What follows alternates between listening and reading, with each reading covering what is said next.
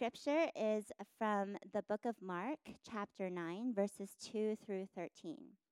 After 6 days, Jesus took Peter, James, and John with him and led them up a high mountain where they were all alone. There he was transfigured before them. His clothes became dazzling white, whiter than anyone in the world could bleach them. And there appeared before them Elijah and Moses, who were talking with Jesus.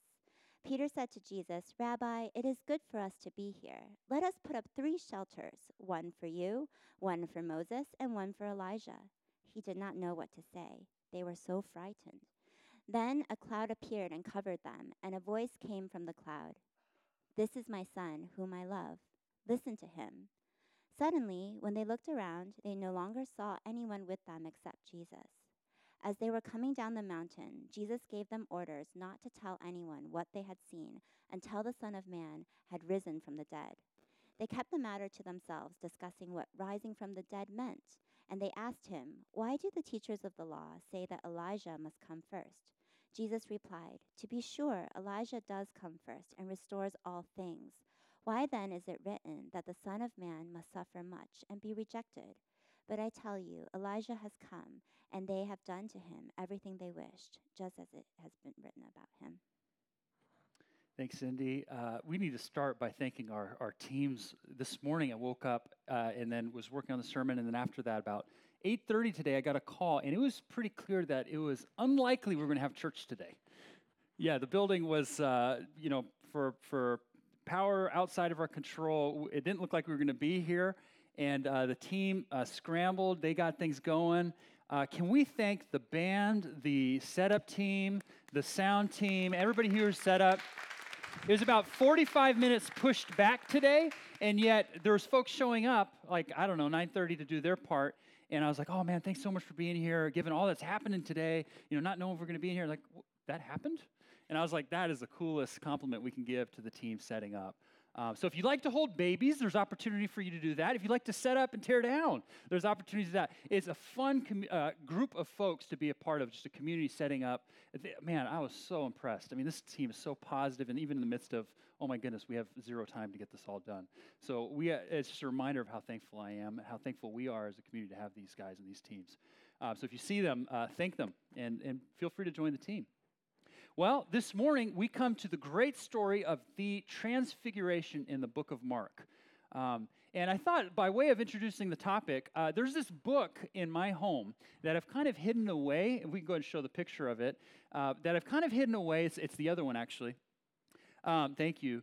I've hidden this one away because it is creepy. I don't want my kids to find it and ask me to read it for the bedtime. Because for those of you listening online or having a hard time seeing the picture of this cover, it's this kid, this toddler with a kind of a weird smirk on his face in like this destroyed, messy bathroom. And he is right perched up next to, I think his arm is actually in contact with an open-faced toilet bowl. And there are toilet paper strands coming both inside and outside of this bowl. And the title is Love You Forever. Like, what? Like, I could imagine a title being with that kind of cover saying, like, The Adventures of Potty Training or something, but it's Love You Forever. And by the way, the inside contents aren't much better. It's basically, you can see what they're going for. Okay, I love you even if you mess up and get yourself dirty in the bathroom. The inside contents is this mom basically stalking her son throughout his whole life, even into his late stage. Anyways, it's a weird book. If you like it, I commend you for it. I know we have some friends who like it. And actually, the only reason why I haven't burned it, I've had hidden it, and they find it, and I'll read it, whatever. The only reason for that is it's actually good. It does a good job of communicating this big topic to kids of parental love to son and daughter. And so that's a worthy thing. Okay, the next picture is actually my favorite book. It's called How Much Does God Love You? And no, I don't just like it because I'm a pastor and it's spiritual and all that. I love it because it does in such a brilliant way. It communicates this immense topic of God's love and makes it palpable for my 5-year-old, for my 2-year-old. God loves you more than the muddiest puddle, and there's a picture of this kid just having a blast and making a mess, right? More than the bounciest ball of all these things that are very nice, God loves you most of all. Okay, it's a little cheesy, but I love it. It's like, more than the juiciest lime more than the fuzziest bunny, that sort of thought. And, it's actually interesting. This past week, my 5-year-old found out unexpectedly, like a little surprise, he was going to get to meet some friends and meet their new cat. And he erupted. He's like, best day ever. That's my little 5-year-old, which is such a, to be 5 again and all that. It's such a true feeling for him. It's such a real, maybe it's not the best, but that's a real thought. And what I love about this book is it captures that thought. You know how much, even seeing, how much you love and get excited about seeing friends or a bunny. God loves you still more. And the reason why I mention all of that is I believe that's what's happening in the text that we're looking at today. What Jesus is doing, what God the Father is doing, and why this text is preserved for us is to show us adults how much God loves us. He pulls back the veil to show us, I love you more than you have any clue about. He does that with Peter, James, and John on this hillside, on this mount, this transfiguration, and he does so for us to consider today. So that's what I want to look at with you today is 3 thoughts. Of how much God loves us and why that matters.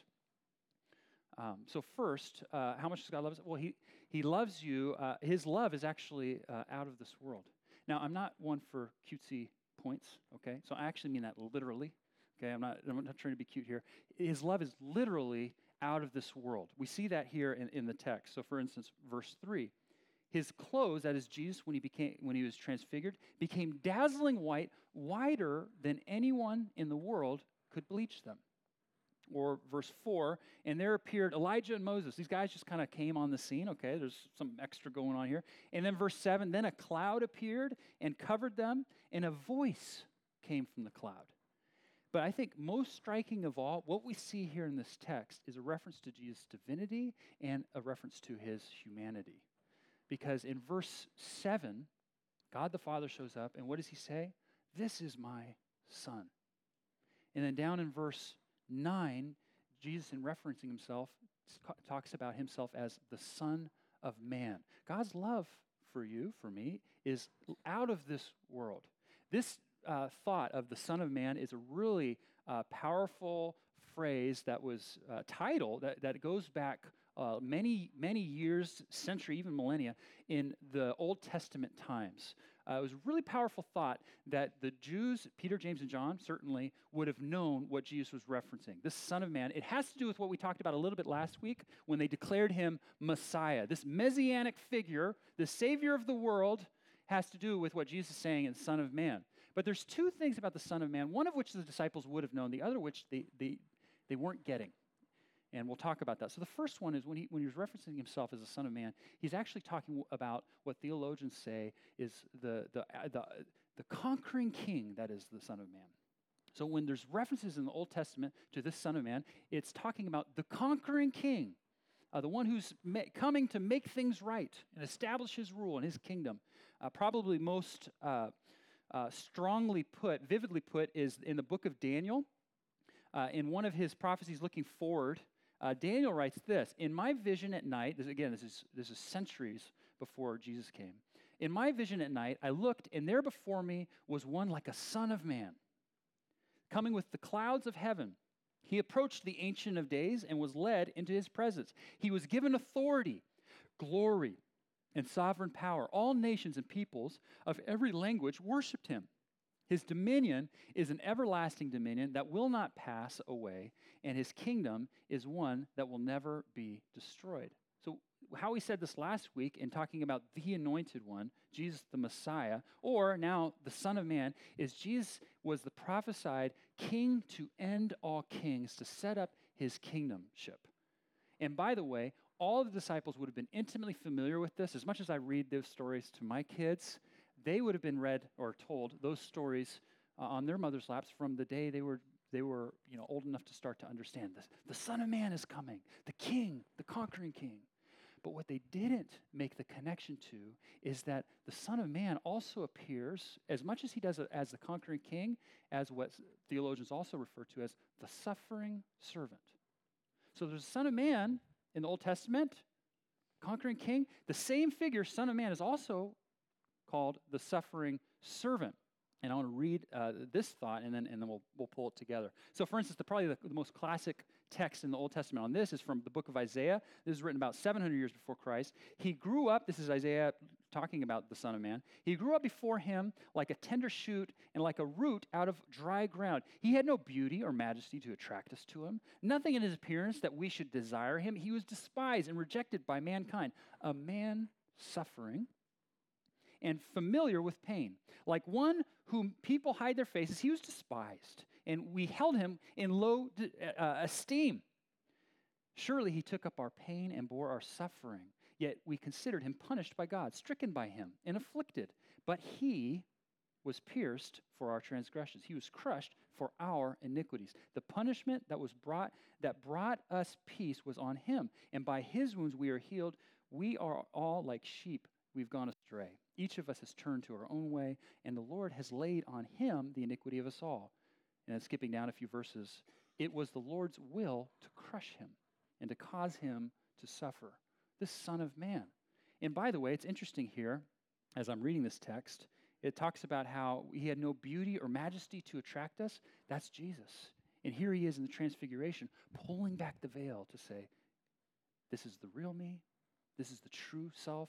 This is who I am. But on the whole, he was despised. He was not noticed or understood for who he was. And by the way, this suffering servant part of this prophecy of Son of Man being the same as the conquering king was one that gave Peter and John, even in this text, even at the conclusion of this text, trouble, even as it does today. Jewish folks don't make the connection. They say, okay, well, we know the Messiah is the conquering king, the suffering servant. We're not sure that that's the same, even though the references are all about the same person. Now, why is that? It's because the thought was this person is going to come and establish rule. And this messianic figure can't suffer. We saw that last week. Remember? This great moment, Jesus says, who do you say I am? Peter says, you are the Messiah. And Jesus says, great, you guys got it. Let me tell you what that means. I must suffer, even die, and rise again. And what does Peter do? He comes back and he rebukes Jesus. No, Jesus, that's not how the Messiah plays out. You don't go and die. Don't talk about that. That's not it. And yet Jesus said, I'm going to now rebuke you, Peter. That's how it has to be. And what we see here in this text is God showing us that's what it has to be. So here we see the Son of God has become the Son of Man for what purpose? To rescue us, to love us. It's talk about the incarnation, we say. So in the book of John, it says, in the beginning was the Word, referencing Jesus. He was with God. The Word was God. He was with God in the beginning. And then in John 1:14, the Word became flesh and made his dwelling among us. We have seen his glory, the glory of the one and only Son who came from the Father, full of grace and truth. By the way, that John is the same John who was up on this mountaintop for the transfiguration. When he's talking about we have seen his glory, that's what he's talking about. Jesus' unveiled, amped up glory as he truly is in this transfiguration. So what does this mean? Okay, we're going to think about this more as we move forward. But I think for starters, think about this. God's love is literally out of this world. It means that in God's rescue plan, he didn't just simply give us information. He didn't say, here you guys go. Here's another list of rules to follow, which, by the way, all prophets do, biblical or outside or other religions. Here another set of rules. Here's another set of commandments. He didn't say any of that. He said, here I am to save you. I have come into the world to save you. I've heard this illustration before. There's a woman named Dorothy Sayers, and she is a mystery novelist who passed away about 60 years ago. She was one of the first to graduate from Oxford as a woman, so a special lady. She wrote these mystery novels, and the main character in her books is this guy named Lord Peter Wimsey. And he's kind of this flawed guy, but he's the hero. He takes on these crimes, and he's a great character.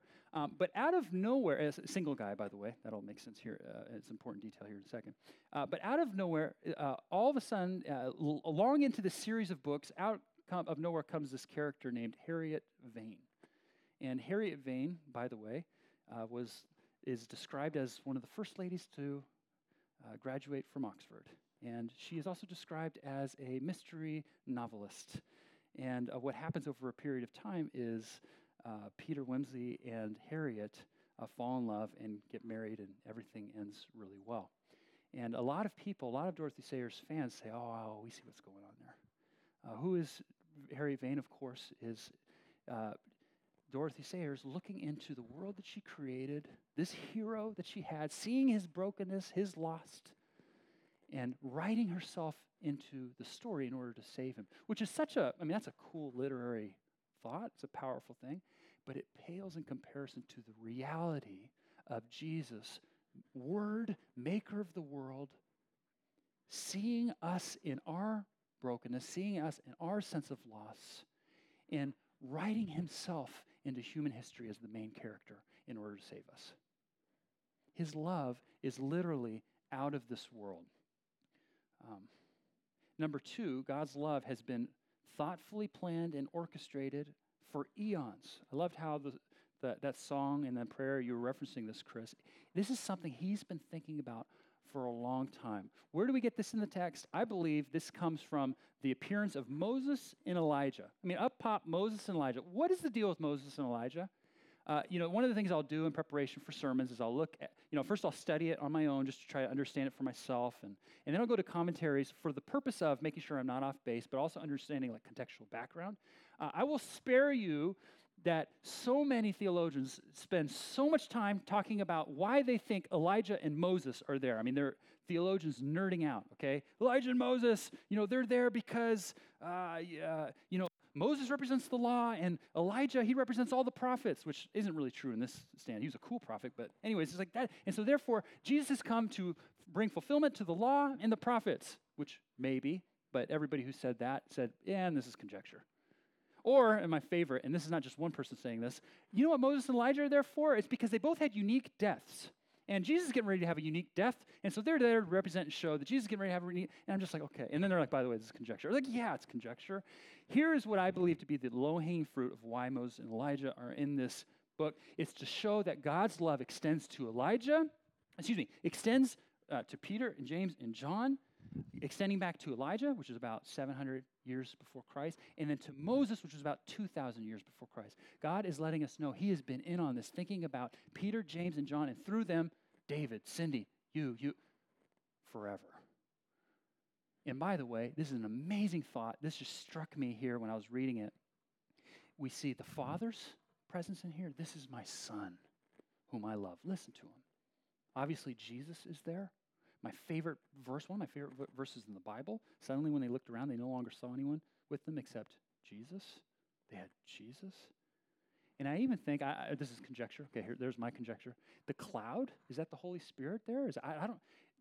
The Trinity, God the Father, Son, Holy Spirit, has been thinking about us forever. And by the way, that's in alignment with everything else the Scripture talks about. David, writing 1,000 years before Christ, he said this, "For you created my inmost being. You knit me together in my mother's womb." This is Psalm 139. It's not going to be on there. "Your eyes saw my unformed body. All the days ordained for me were written in your book before one of them came to be." And then he proclaims this in that same psalm, "Such knowledge is too wonderful for me, too lofty for me to attain." There is consensus on Elijah and Moses. And by the way, all the characters in the Bible, all the stories, they all point to the culmination and need for the Son of Man, that is Jesus. Elijah, that's what this little conversation, we're not going to go through this in great detail, but did you notice this conversation when they're coming down the hillside? The guys are like, what's this deal about Elijah? Didn't they say he's going to come and restore all things? And Jesus kind of talks to them about it. Yeah, Elijah was, in the last book of the Old Testament, a book called Malachi, Elijah was prophesied to come to help everybody's heart be prepared for the coming of the Messiah. And he's going to bring people to repentance. Repent. Which, by the way, should hopefully sound familiar. In Matthew's account on the Transfiguration, it becomes clear Jesus is saying that's happened in John the Baptist. John the Baptist came in the spirit of Elijah. That has happened. Elijah was pointing the way to Christ. And by the way, same thing for Moses. Moses, a lot of us know, is the guy who's the Exodus, Charles Heston type dude who delivered the people from Egypt. Well, towards the very end of his life, there was some profound promises made to and through Moses. One of those was from Deuteronomy. This happens in a couple places, but this is the strongest one. This is Moses talking to the people about something that was going to happen through Moses. The Lord your God will raise up for you a prophet like me from among you, from your fellow Israelites. And then, by the way, in the same verse, it says, you must listen to him. That's interesting. Moses and Elijah were pointing the way to ultimately needing Jesus. And God is saying here, he is amping up the volume, he is pulling the veil back, and he is saying, and he is right here, his name is Jesus. He came to save you. And we love you. What are we supposed to do with this? I mean, how is this supposed to affect our heart? One thought that's been hitting me now that I'm a parent more and more is how much I have taken my parents' love for me for granted. So I have some awesome parents, and if you had asked me growing up, even into my youth, David, do you appreciate your parents' love for you? Do you understand the extent of their love? I would have said, well, no, not fully, but yeah, for the most part. This side of being a dad, no, I didn't have a clue how much they loved me. And by the way, my 5 other brothers and sisters, which my parents are awesome. Just the way that they've loved me and just how I just didn't have an idea how patient they've been with me, how kind, how loving, how sacrificial. I think what's happening here in this transfiguration is God is pulling the veil back, as you guys don't even know how much I've been thinking about you and the extent of love that I have for you. In my son, who is standing before you. The third thought is God's love culminates, of course, in the single greatest act of sacrificial love. I always love, as a preacher, when the text shows us the point of application for us. Okay, so one of the things, if you're studying the Bible, it's good to be thinking, okay, God doesn't just have this scripture for us to be read in a vacuum. We're supposed to think about it. What is the response that God would have for me? And sometimes it's a little challenging, like, what does that mean? Here, it's really straightforward. Listen to him. That's the word. He's like, this is my son, whom I love. Listen to him. So what does listen to him mean? I wonder if you were like me the first time I read that, and I thought that it meant obey Jesus' commands. Jesus teaches things, obey those things. And by the way, it most certainly does mean that. Okay, there's things in our life, if God loves us this much, we should listen to Jesus and live for him. Jesus at one point says, if you love me, you will obey my commands. That just makes sense. But you know what? That is not primarily what is going on when God the Father says, listen to him. It is not saying primarily obey Jesus' commands. Think about the context. The context is last week, I already said this. Peter said, you are the Messiah. Jesus said, okay, let me tell you what that means. I must suffer. And they said, no, you're not going to suffer. Yes, I'm going to suffer, said Jesus. This text is God the Father putting the stamp on Jesus' words of saying, yes, he is going to suffer for you. Listen to him. Listen to the fact that he is going to suffer. Listen to how much I love you and how much I've given for you.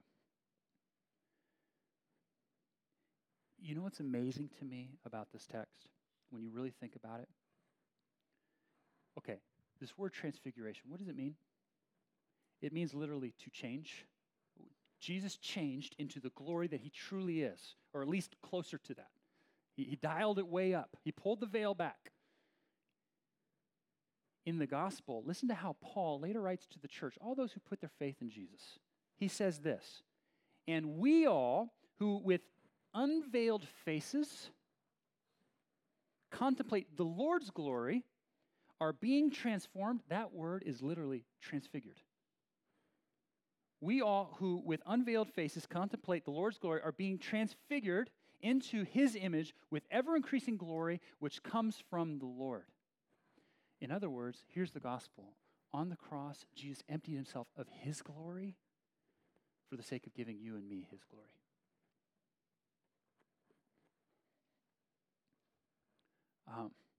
Or think of it this way. When God pulls back the veil, it is not in order to terrify you of judgment, but to overwhelm you with his love. That's what this whole unveiling of who Jesus really is. And by the way, if there's any stark contrast anywhere in the Bible of Jesus didn't deserve to do what he did for us, it is right here in the Transfiguration. He is so amazing. He is so loved. He has such an intimate relationship with the Father. He is perfect. And yet here, he, God the Father, God the Son, God the Holy Spirit, is saying, I love you that I'm sending myself to die for you. And it's for the sake of bringing you into my glory. In other words, this text is showing you, because of what Jesus did on the cross, he is giving us the same transfiguration because of what he's done. Now, what do we do with this? What do we do with this? I mean, God just loves us. There's nothing to compare in this life to God's love for us. I mean, the best of human relationships cannot come anywhere close to this. Spousal love, significant other love. I mean, a mother to their child. None of them can compare to this. None of them can do what God has done for us. They're all going to be flawed. They're all going to not measure up. And by the way, they can't even do what Jesus did for us, and that is take our brokenness and make it whole. And so we must listen to him. What does that mean for you? What does it mean to listen to him? If you've been a follower of his for, any period of time, here's where this struck home for me as I was thinking about this text. What's happening here is Peter, James, and John have been hanging out with Jesus for a long time, and they've gotten to the place where they basically like, hey, we were this cool guy. He's pretty cool, huh? Check out his magic trick power. They understood he was the Messiah. They didn't fully understand what that meant, but he's pretty cool. God the Father is saying, whoa. Let's just be clear here. This is the living Son of God that I'm giving to you. And so what do you do when people love you, just show you just a huge expression of love? What do you do with that? I mean, we do any number of things with that. We stop and reflect on that. We just say, thank you. By the way, we're going to be ending with a time of communion and a time of singing. You can just take time to say thank you. And by the way, man, my little girl, she's in this little kick of saying, Daddy, I love you. And she kind of slurs her words, which I love. I want her to learn not slur, but you get my point. She's like, Daddy, I love you, Daddy. And she could have been messing up the room 5 minutes earlier. I don't forget about that. But she's messing and come up, Daddy, I love you. And my heart just melts. Why? Because that's what this is all about. The relation. How much more our perfectly heavenly Father just wants us to say, God, thank you. I mean, I'm starting to see a little bit more how much you love us, how much you love me. Thank you. I just think it starts there. Listen to him. I mean, that's an idea of like, okay, what are the things in your life that you can, because he's loved you so much, you can love him in return? By the way, you might need to listen to him in the sense of receiving what he has done for you. I don't think a coincidence that the last few weeks I've had a number of people, all independently of each other, essentially say this to me, David, does God really forgive the way he says he forgives? Yeah, he does. Or others in the same time frame saying, oh man, I'm carrying around so much guilt in my life. Oh, this in my life, or this is what I do, or I'm trying not to, but I just listen to him. He sent his son to die for you. He loves you that much. He didn't say, come and dot all your I's and cross your T's. He did say be perfect, but you know what? That's why he sent his son to be perfect on your behalf. And so it's a heart response. We need to take seriously what he said, otherwise we don't understand his love for us. But if you're carrying around guilt, you're not listening to him, actually. You're making it actually a little bit more about yourself, frankly. And by the way, I can resonate with that, so we're all in the same boat there.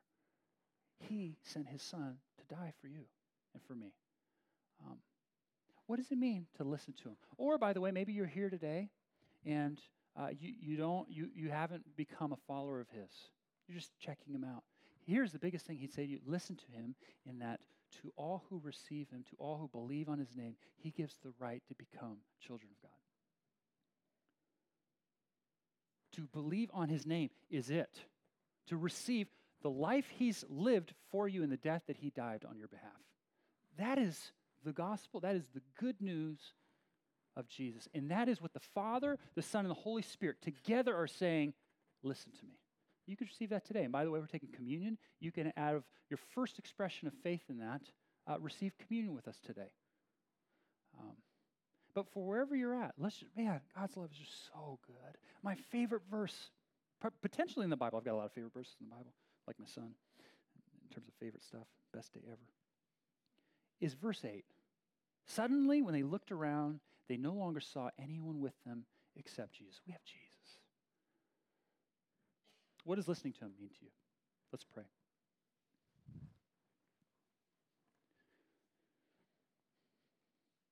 Father, we don't deserve this love. Because if it was conditional in any way, we don't measure up. We just don't. We don't measure up. And yet we praise you because you sent your Son for that very reason. The Son in all his glory and power, which he put aside, even as he walked among us, and ultimately taking our iniquity upon us. Lord, we just thank you for that. And Father, we want to listen to you. We want to receive that love. When it's hard for us to receive that love and to live it out, Lord, help us in that. But more than anything else, we just want to receive and love you today for who you are. Thank you for this time we're getting ready to have with communion. We commit this all to you, Jesus. In your name we pray. Amen. Well, at this time, we're going to be taking communion, then we're sing another song or two. Communion is a sacrament, which is essentially an outward sign of an inward spiritual reality that Jesus has given us to remember and be ministered to by his death and resurrection on the cross. I mean, so it's quite straightforward. The juice, the bread being his body broken, the juice being his blood spilt, for forgiveness of sins, that when we receive him by faith, though our sins be like scarlet, he makes us white as snow. And so we remember that today. And I would encourage you, wherever you're at, just to kind of take that in, meditate on, thank him for what he's done for you, confess sins if that's helpful. If you would like to put your faith in Jesus for the first time today, as I mentioned earlier, you could do that by taking communion with us. If you don't want to, or you're a follower of Christ and for whatever reason you don't want to take today, that's totally fine. I don't feel pressure. It won't be awkward for you. You can just remain seated. But there are a couple stations in the back and up here. One has gluten-free, just for what it's worth back there. We will just dip it in, take it either up here or in your seat. We won't do it all together at the same time, but just take it on your own accord. Let me share the words of Jesus, and then we can take. The Lord Jesus, on the night he was betrayed, took bread, and when he had given thanks, he broke it and said, "This is my body, which is for you. Do this in remembrance of me." In the same manner, he took the cup when he had supped, saying, "This cup is the new covenant in my blood. Do this whenever you drink of it in remembrance of me." Drink of it, all of you.